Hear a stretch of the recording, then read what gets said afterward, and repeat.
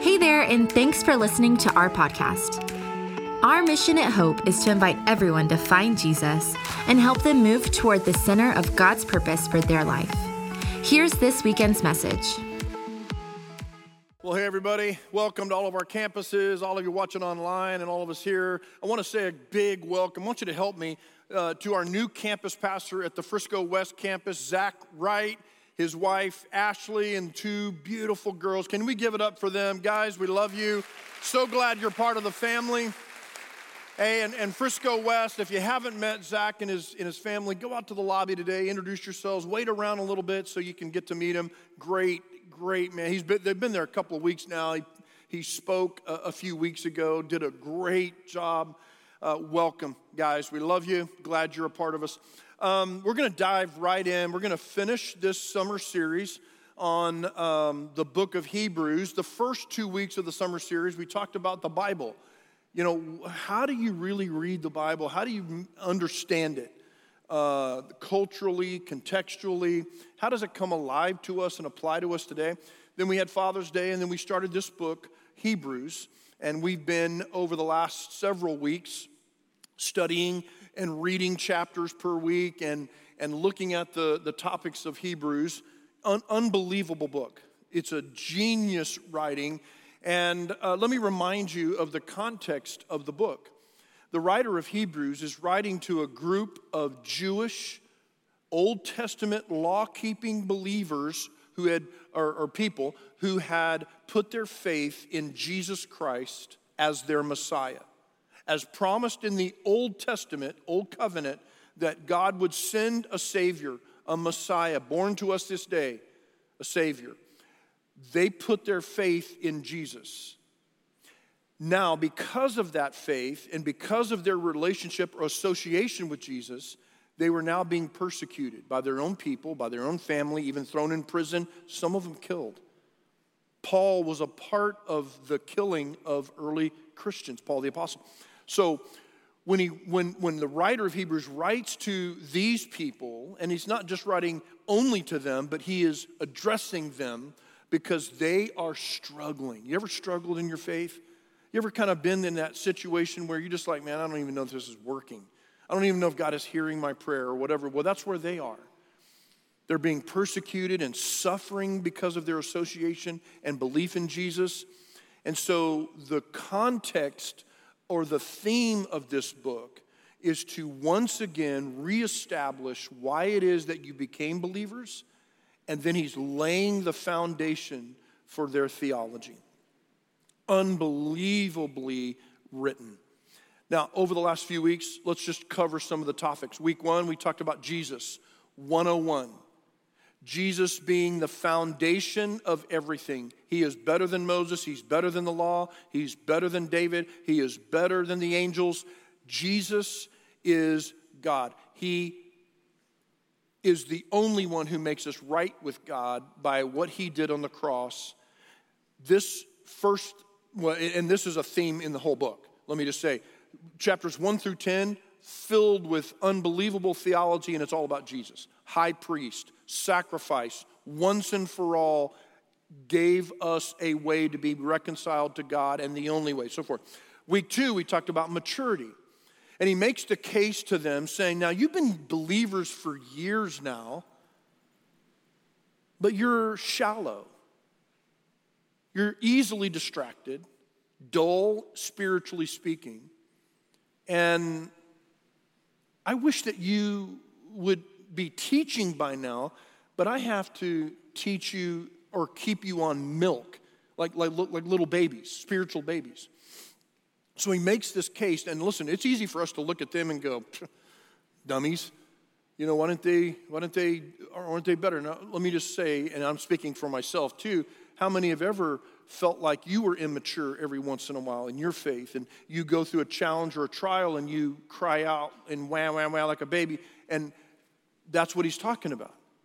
And literally, as we talked about this maturity thing, we're talking about suffering and talking about solid food and talking about teaching what God has done in our lives, but instead, they're having to hear the foundations of Jesus and the foundations of faith over and over. So maybe you and I would be encouraged to grow in our faith like he was encouraging them. Week 3, campus pastors talked about Jesus, our great high priest. And then week 4, Robert, awesome job last week, living by faith in Hebrews 11. Today, I'm going to talk about keep it simple. So, when you look at chapters 1 through 12, and specifically 1 through 10, as I said, it's all theology. I mean, Hebrews is not for the faint of heart. Hebrews is one of those you have to read kind of over and over again because it's filled with the laying of the foundation that Jesus Christ is the way that we are made right with God. Jewish believers, don't go back to the old system. Don't go back to the law. Jesus didn't come to just abolish the law, he fulfilled it. So keeping the law is not going to help you. Don't go back to that.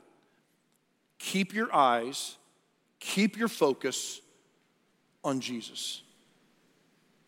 Chapters 1 through 12, unbelievable foundation to help us in our understanding of our relationship with God. Then he turns a corner in chapter 13. In chapter 13, he goes from theology and examples to practicality. In other words, all of this theology, all of this foundation that I'm laying is for a reason. Because if your theology doesn't affect the way you live, you've missed the whole point. Now, let me say that again. If your theology, your understanding of God, doesn't affect the way that you live out in the real world, not just here on the weekend, but in the real world, if it doesn't affect the way you live, you're missing the whole point. So in chapter 13, where we're going to go today, I call this keep it simple because of this. He gives us 3 simple things. The first one is simple instructions. The second is simple reminders. And the third is a simple prayer, and that's how he closes his letter. Again, I can't say it enough. This writing is genius. It is deep. It is practical, filled with examples.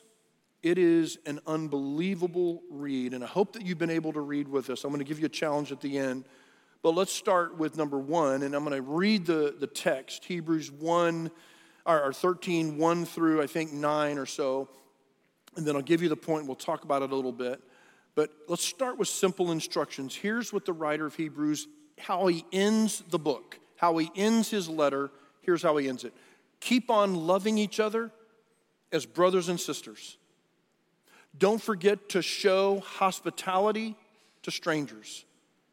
For some who have come or have done this, entertained angels without even realizing it. Remember those in prison, as if you were there yourself. Remember also those being mistreated, as if you felt their pain in your own bodies, injustice. Give honor to marriage and remain faithful to one another in marriage. God will surely judge people who are immoral and those who commit adultery. Don't love money. Be satisfied with what you have. For God has said, I will never fail you. I will never abandon you. So we can say with confidence, the Lord is my helper, so I will have no fear. What can mere people do to me? Let me stop right there. Now, this is not in my notes, but this is free for you. And you need it. Some of you really need this. Over the last 2.5 years, COVID, racial craziness, and political, and then the economy. And all of these, the last 2.5, 3 years, what has been the primary emotion from most of us? Fear. Fear of where we're going, fear of where we're not going. Fear of losing this, fear of losing something. And don't get mad at me. If you do this, it's fine. It's your business. You can do what you want. Stockpiling things. because of something getting ready to happen. And I understand that's your business, but let me just suggest this. If it's all in a spirit of fear, it's not of God. The writer of Hebrews closes his letter, and again, I'm not even talking about this in this thing, but he says, so we say with confidence. In other words, it has to do with money. It has to do with security. It has to do with retaining what is ours. And he says, we say this with confidence, the Lord is my helper, not the government. The Lord is my helper, so I will have no fear. What can mere people do to me? Does it make sense? I know you don't want to hear that. You're like, John, stick up on. I invited somebody today. Please don't go there. Oh, I'm going to go there. Guys, of all the people on the planet who should not be in fear but walk in peace, it's us, believers in Jesus. Because we don't fear men. They can kill us, but they really can't. Does that make sense? We follow, we serve the one who is on the throne, who is in control. Doesn't mean we don't realize what's going on. Doesn't mean that we don't tackle injustice. Doesn't mean that we don't prepare and be good stewards. So don't hear me say that we're not supposed to do those things. Stick our head in the sand and wait for Jesus to come. That's not what I'm saying. But what I am saying is if we're walking in fear, guys, you're not walking in the right frame of reference or faith. That was free, but you needed it. Remember your leaders. Remember your leaders who taught you the Word of God. Think of all the good that has come from their lives and follow the example of their faith. Jesus Christ is the same yesterday, today, and forever, so do not be attracted by strange new ideas. Conspiracy. Your strength comes, yes, I said that, and I mean it. Get your head out of the internet and into the Word of God. Stop looking at conspiracies, spiritually or otherwise. Look to the Lord, look to the Word. Walk by faith, not by sight. Don't walk in fear, walk in faith. Be at peace. Okay? The last time I'm going to say it, I'm going to move on. Don't be attracted by strange new ideas. Your strength comes from the God's grace, not from rules about food, which don't help those who follow them. Okay, context here. In the Jewish community who were believing in Jesus as their Messiah, great controversy. Paul talks about this in Romans. Great controversy about what you could or could not do now as believers in Christ. In other words, hey, you can't eat that meat. Hey, you can't drink that. You can't do that. That festival, that moon, that new moon or whatever, right? He's going, hey, guys, don't follow. So then the context, okay, I understand. In the context, he's not talking about conspiracy, political or spiritual, but he is talking about the controversy of, hey, you can't do this or that because of the Jewish law. He says, hey, don't follow that. I would say in our context, your strength comes from God's grace. It's not about the food. Don't be attracted by strange and new ideas. In other words, don't be weird. That's what this is John's interpretation. But in other words, don't be weird. Quit being weird. Quit sending those emails to your family about doom and gloom, and everybody's like, what? And can I just tell you, this is just Papa John, this is not a word from God. They think you are nuts. I'm just telling you. I'm just telling you. Doesn't help those who are not believers when we try to scare them. It's God's kindness that leads people to repentance. Okay, that's free too. That wasn't in the notes. All right, here we go. Okay, so I think that's it. All right, so starts chapter 13 with practical, simple instructions. Let me list them again. Let me just list them out on the screen. These are all that we just said. All right, here we go. Okay. Yeah, okay, simple instructions. Yep, that's great. Number one, hope you got that. Now, here's the list of things that the writer gives to them as instructions. Love each other as brothers and sisters. Second one, show hospitality to strangers. When's the last time you helped somebody that couldn't help you? Or did something for somebody that you didn't ask for something in return? That kind of thing. Remember those in prison. Remember those who are mistreated, injustice of any kind. Don't turn your head. Don't not say something. Do something. Say something. Remain faithful in marriage. Next, don't love money. Be satisfied. Follow the good example of your leaders. And don't be weird. Okay? Don't be attracted to strange new ideas. Okay. Now let me ask you a question. If I could sum up the book of Hebrews with two things, it would be this. It would be this. You ready? Loving God and loving your neighbor. If I could sum up the gospel in the sense of understanding salvation through Christ alone and his blood, and it's not through our works or our performance that we should boast, but it's only by what he's done for us, and we receive that by faith. Okay. But the gospel, as Jesus said, the greatest commandment is love God with everything you have and love your neighbor as much as you love yourself. Now let me explain. Chapters 1 through 12 of Hebrews, deep theology, helping us understand our relationship with God.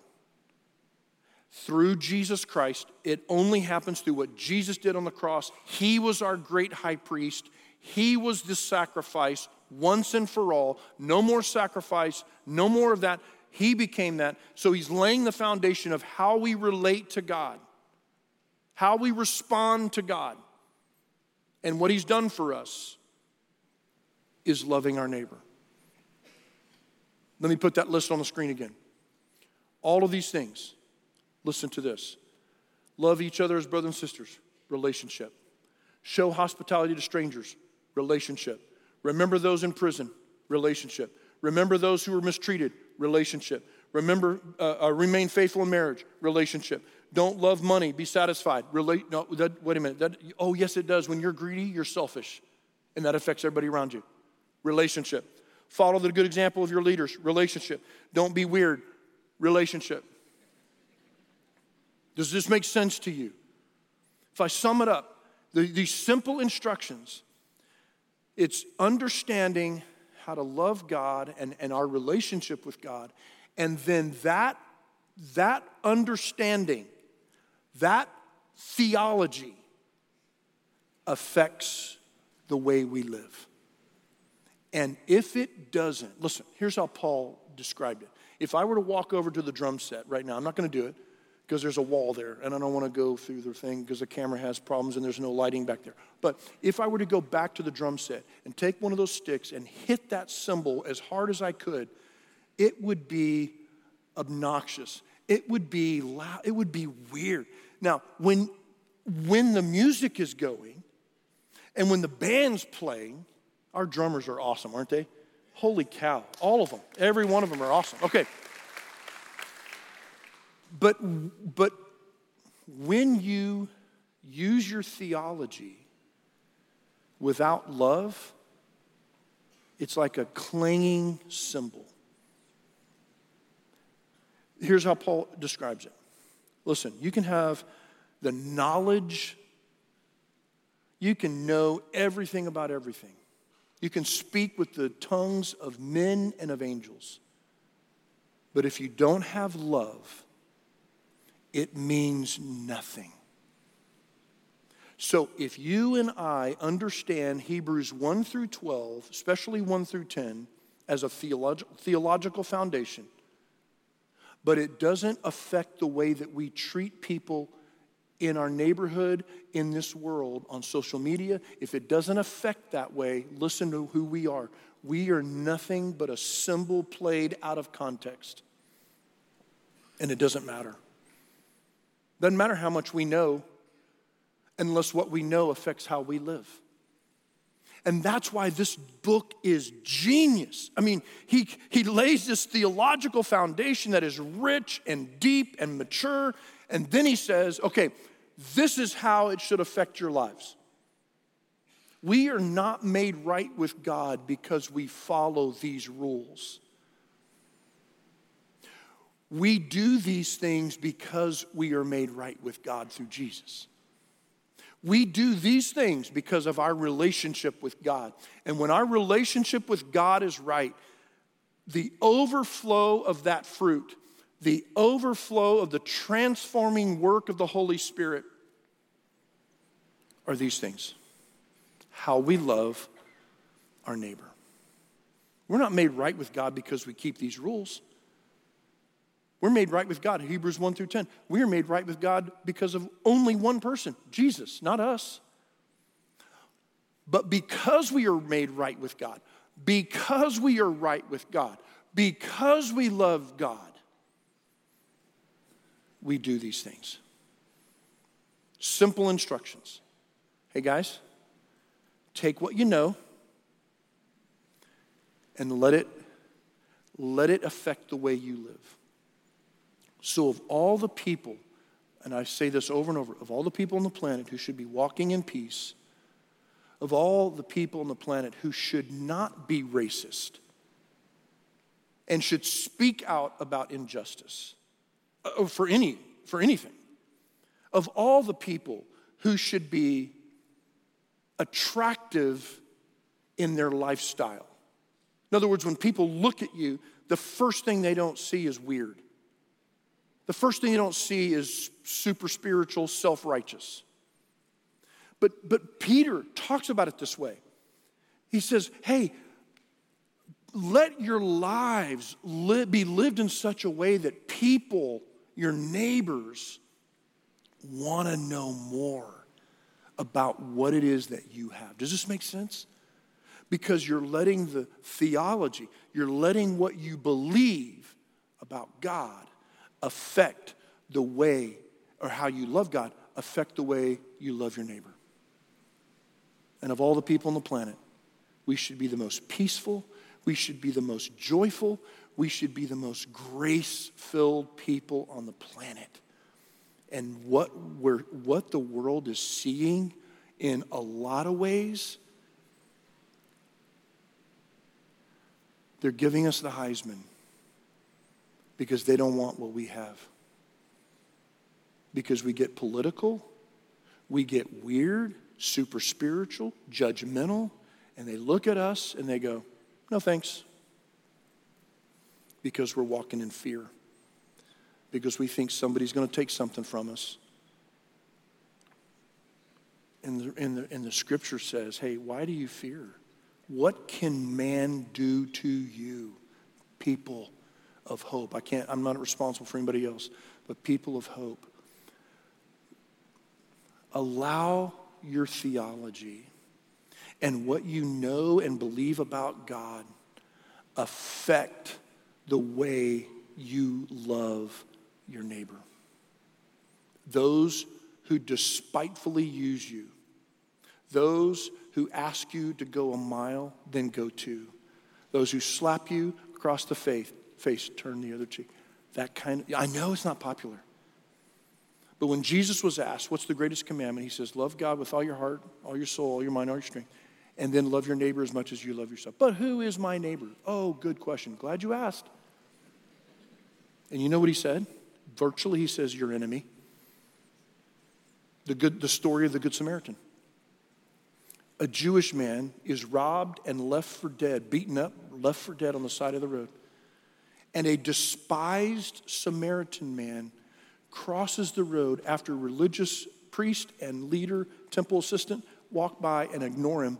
A good Samaritan, a despised Samaritan, because the Jews were racist against the people of Samaria, goes over and helps him.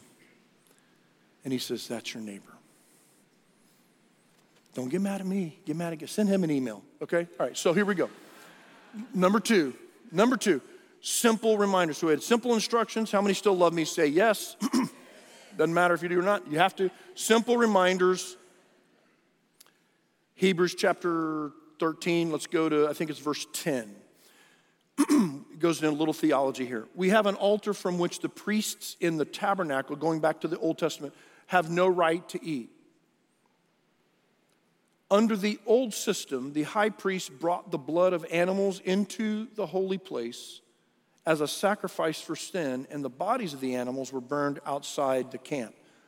Okay, so let me explain. Old Testament sacrificial system, Adam and Eve sinned, He says, you eat of this fruit, of the fruit of this tree, you will surely what? Okay, die. The holiness and the character of God cannot allow, it will not, there's no way it can allow things to just go. Like, I'll let you off this time. His holiness can't allow that. So there has to be a right for the wrong. There has to be an atonement. I know that's a spiritual, theological word, but there has to be a right for the wrong. God's holiness requires it. He set up a system called the sacrificial system in the Old Testament, Old Covenant. And that system was this. Okay, I'm not going to require your blood, but take the blood of an animal, a goat, a ram, a heifer, a dove, whatever, depending on the size of your sin. So some of you need a big old longhorn. And the blood of that animal would be brought into the Holy of Holies. You had the outer court, the inner court, and the Holy of Holies. That's where the Ark of the Covenant was. The high priest would go in there one time a year, and he would bring the blood of the animal to atone for the sin for a year, okay? That's what he's talking about. So if you're like, what does that mean? That's what it means, okay? So the high priest brought the blood of animals into the holy place as a sacrifice for sin, and the bodies of the animals, they weren't allowed in. They were kept outside the camp. Their blood came into the Holy of Holies and atoned for sin. Their bodies were out in the camp, outside the camp. So also Jesus suffered and died outside the city gates. So when Jesus was crucified on Golgotha, it was outside of the gates of Jerusalem. He makes his people holy by means of his own blood. So let us go out to him outside the camp and bear the disgrace he bore. I'll talk about that in a minute. For this world is not our permanent home. We are looking forward to a home yet to come. Therefore, let us offer through Jesus a continual sacrifice of praise to God, proclaiming our allegiance to his name.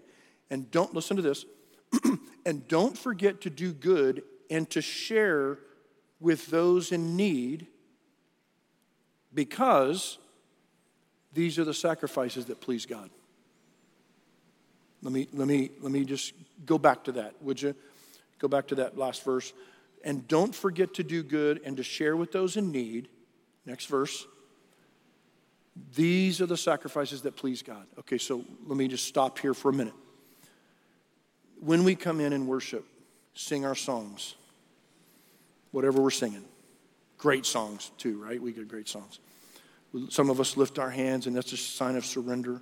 That's a sign of, yes, I agree with what we're singing, and man, Lord, I'm reaching out to you, whatever the case is. But let me just help you understand that in and of itself is good. We need to do that. We need to sing. We're instructed to bring our worship, to sing to each other, encouraging one another with hymns, spiritual songs and hymns, psalms, encouraging one another. Okay, we're instructed to do that. But if we do that in here, listen to me, and then we walk out of this building and we go home and we go about our week and we treat people unfairly, we blast people on social media, what we did in here was a waste of time. Because that's not the sacrifice. That's not the worship he's wanting. That's backed up by tons of scripture. Old Testament, Isaiah. He's not looking for the sacrifice. He's not looking for a burnt offering. He is looking for us to do good. Now, we're not doing good to get his approval. Jesus did good to get his approval. We're not doing that. But we're doing good because of God's love. Does this make sense to you? So these are the sacrifices that please God. Listen to this. Obey your spiritual leaders and do what they say. Let's all say that together. 1, 2, 3. Obey spiritual leaders. Some of you ain't having it, right? And I understand. In the context, let me just say this. In the context, your spiritual leaders, it's not about a cult. It's not about doing whatever a leader says. Spiritual leaders should be people who are grounded in Scripture, not saying weird and outlandish things, but more importantly, or just as important, is the way in which they lead. Jesus says, you want to be the greatest in the kingdom of God? Do what? Be the servant of all. He said, in this world, leaders lord it over their people. They tell them what to do, and they tell them in a harsh way. They lord it over them. That's a negative. It's not a positive. They treat people like they're a commodity. That's the way the world treats people. In the kingdom, you want to be a leader? Be the servant of all. Humble. Wash feet. So, in the context of this, it's not about cult. It's not about a rock star Christian celebrity.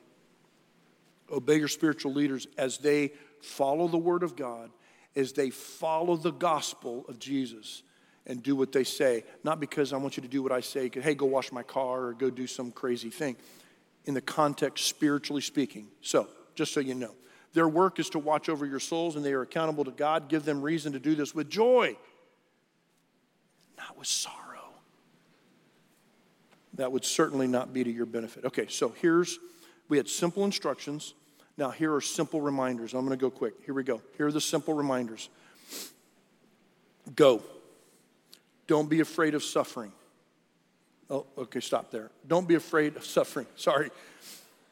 Let me stop for that for a minute. And again, the context of this letter is writing to Jewish people who believed in Jesus, who are suffering, being persecuted for their faith.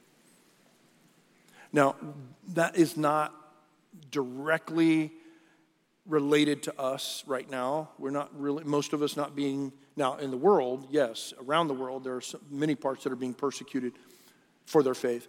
We not so much here in our country. However, I thought about this during worship last night, Saturday night service, and I didn't say anything, and I really wish I would have said something. I said it in first service. Reminders, don't be afraid of suffering. And this is the part where the scripture says, go outside of the camp and bear the disgrace that Jesus bore. Remember that passage we just read? I said, explain it. That was in relationship to suffering. Jesus did nothing to deserve what he got. He didn't do anything wrong, didn't say anything wrong, didn't sin, didn't rise up against Rome, did none of that. But he was crucified and suffered unjustly. Now, many of us, we sang a song, the third song we sang this weekend. And it's about, I thought by now the walls would fall. And the context of this song is, man, I've been praying for something, and it just seems like God's not hearing my prayers. It seems like nobody cares. And maybe this suffering that would relate to us as we hear about what they're going through is that maybe you're walking through depression right now. You didn't ask for it. You didn't cause it. It's not anything you did. You're not unspiritual because you're struggling. And this is a form of suffering for you. And it's like, man, I prayed and I prayed and I prayed, and I don't understand why I still feel this suffocation in my life, and I don't understand. Or maybe it's a relational thing. Maybe you have a disconnect with your parents, and they're older and they're getting older, and you still don't talk, and it's still strained, and maybe rightfully so, but you didn't do anything and you're trying to make it right, and it's like, man, what is wrong? Or maybe it's a marriage thing, or maybe it's a financial thing, maybe it's a body, a physical, ailment thing, and it's like, God, will you ever hear my prayer? It just seems like I thought by now that my life would be different. I thought by now that you would have heard my prayer and that you would have made a way. And I just want you to know. And I know it's easy for me to say. It's easy for somebody up here on the stage whose life appears to be perfect, and I have all of this down, and I'm just teaching you, just sit at my feet. That's not the case. I'm learning more than you are, I promise. Every time we do this, I'm learning more than you are. However, I know it's easy for me to say, but I have to say it. Hold on. Hold on. Even though you're suffering and you don't know when he's going to answer the prayer, and you may get the answer that Paul got when he begged Jesus to take this thing away from him. We don't know what it was, but take this thing away from me. And the only thing that Jesus said to Paul, the Apostle Paul, is, my grace is sufficient. Hold on to that. Each day he will give you your daily bread. And if you're suffering right now and you're walking through this, we sing that song every once in a while, and every time we sing it, I know somebody shuts down because they're like, yeah, no, I don't see the faithfulness of God. Because that chorus goes on to sing, great is your faithfulness. And I love, it's awesome, you're faithful, and there's a victory on the other side. And you're saying, where's the other side? Hold on. Hold on. Even if it's just grace that you receive and not the tearing down of the wall, not the big thing that you thought you were going to receive, hold on. Be encouraged. He loves you. That's as the writer is just reminding them about their persecution or their suffering. Let me remind you and me that don't be afraid of suffering. Whatever it is, say, Lord, I don't know where this is going. I don't know what's going on, but I'm going to be faithful to you, and I know you're faithful. May your grace cover me. This world is not our home. Remember, these are reminders. Again, these are reminders. This world is not our home. Don't buy into this system. Don't be attached to this world and the things of it. We are not of this world. We're in it. We're not of it. That doesn't mean we stick our head in the sand.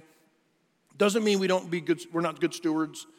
Doesn't mean we don't plan and we don't do what we need to do for retirement, all this. It doesn't mean that. It just means, hey, don't think that this is it. This is not your home. This is not your home. Next one is offer a sacrifice of continual praise. Hey, doesn't matter what's going on in your life. Mountaintop, valley, challenge, everything's good. Give him praise. Sing your songs, whether it's good or whether it's bad, whether it's victory or whether it's challenging. Continual sacrifice of praise. He didn't want your blood. He doesn't want your animal. He doesn't want that. He wants your praise. He wants your continual praise. And then do good and share with those in need. That's a constant reminder. Hey, this is what we're called to do. And then, more importantly than anything, obey your spiritual leaders. These are the reminders. Now, let me end with number 3, a simple prayer. This is the way the writer of Hebrews ends his whole letter. And it's genius. Here we go. Chapter 13, verse 20. Now may the God of peace, who brought up from the dead our Lord Jesus, the great shepherd of the sheep, and ratified an eternal covenant with his blood. Let me just say, this right here, unbelievable statement. I mean, I don't know, the thought that went into this, I don't know what it was, but obviously directed by the Holy Spirit. Now may the God of peace, who brought up from the dead our Lord Jesus Christ, he is just reminding them, hey, Jesus didn't just die. He rose from the dead, the great shepherd of the sheep. In other words, he is not far, a distant God. He is close, and he loves you. Like a shepherd protects, like a shepherd loves and guides and helps his sheep. He's a going back to Hebrews 4, he is not a God who is not touched with the feelings of our infirmities. That's King James. But he is not a God who doesn't understand or is not aware of the trouble and the challenges and the temptations that we go through. He's the good shepherd. And then theology, ratified an eternal covenant with his blood. Man, crazy genius. All right. So in light of all that, okay, may the God of peace, who did all that, may he equip you with all you need for doing his will. May he produce in you, through the power of Jesus Christ, every good thing that is pleasing to him. All glory to him forever and ever. Amen. So as I read this over and over again, trying to figure out, what am I going to say about this? Then I just took kind of a little inventory of my prayer or my prayers. I have a list in my journal of things to pray for Monday, Tuesday, Wednesday, Thursday, Friday, Saturday. So, wow. So much of it is filled with, oh Lord, would you bless my family? And I go through everyone in my family, even my son-in-laws. Just kidding. I love you, Dave. And my grandbabies. And then I pray for our staff. And the list of those ministries in our church. And I pray for our elders and our board members. And then I pray for the church. And I pray for my friends that are around the world that are in missionaries, our good friends, Chris and Brandy Exley, and others that I pray for. So the list goes on. And that's a good list, by the way. That's not wrong to pray those things. Have a list. It's not wrong to do those things. But as I took inventory of the number of things that we pray for, and I'm talking about when I say we, you and me, how much of it is for me and for my friends? How much of it is, oh God, help me. Oh God, make this deal go through. Oh God, help my marriage. Please understand, not wrong prayers. Those are good prayers. Great prayers. He wants to hear us. He says, hey, bring your request to God. So he's not tired of hearing about your stuff.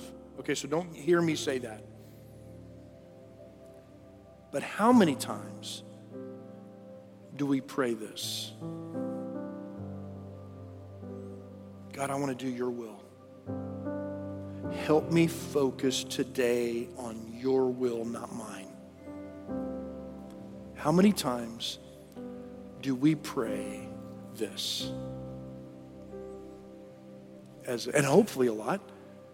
My hunch is you're a little bit like me, and I'm praying for, my stuff, my people. Good to pray for those things. Help me stay in your perfect will. And then the second prayer, simple prayers, right?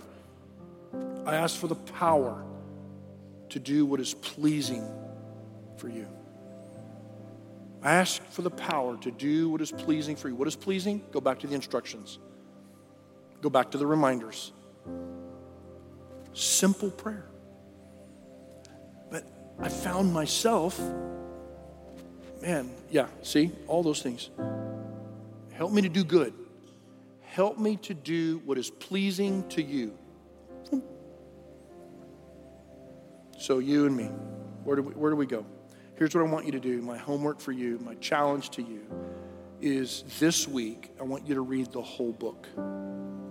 Hebrews 1 through 13. I know it's 13 chapters. I know it's a lot. I know some of you don't read or don't like to read. So all of you read, but you probably don't like to read. I'm going to ask you to make a sacrifice for the Lord. It says, obey your spiritual leaders and do what they say.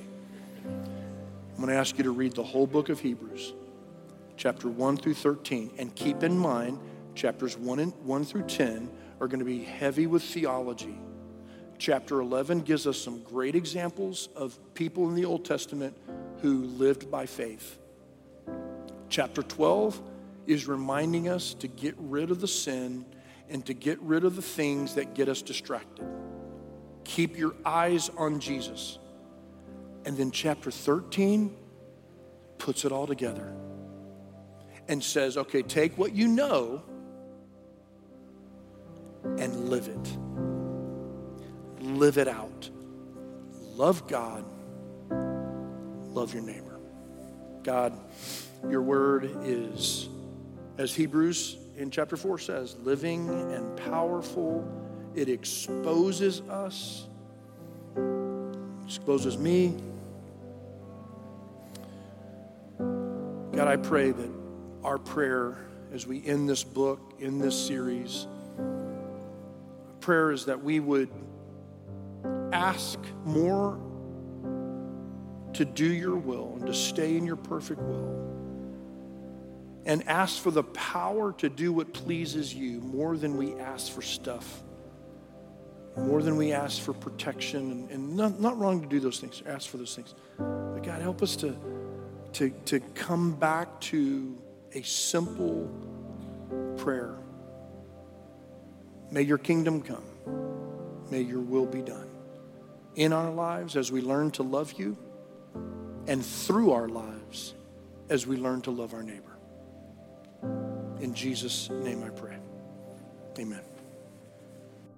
Thanks for listening to Hope's weekend message.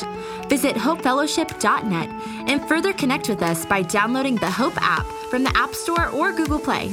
Have a great day.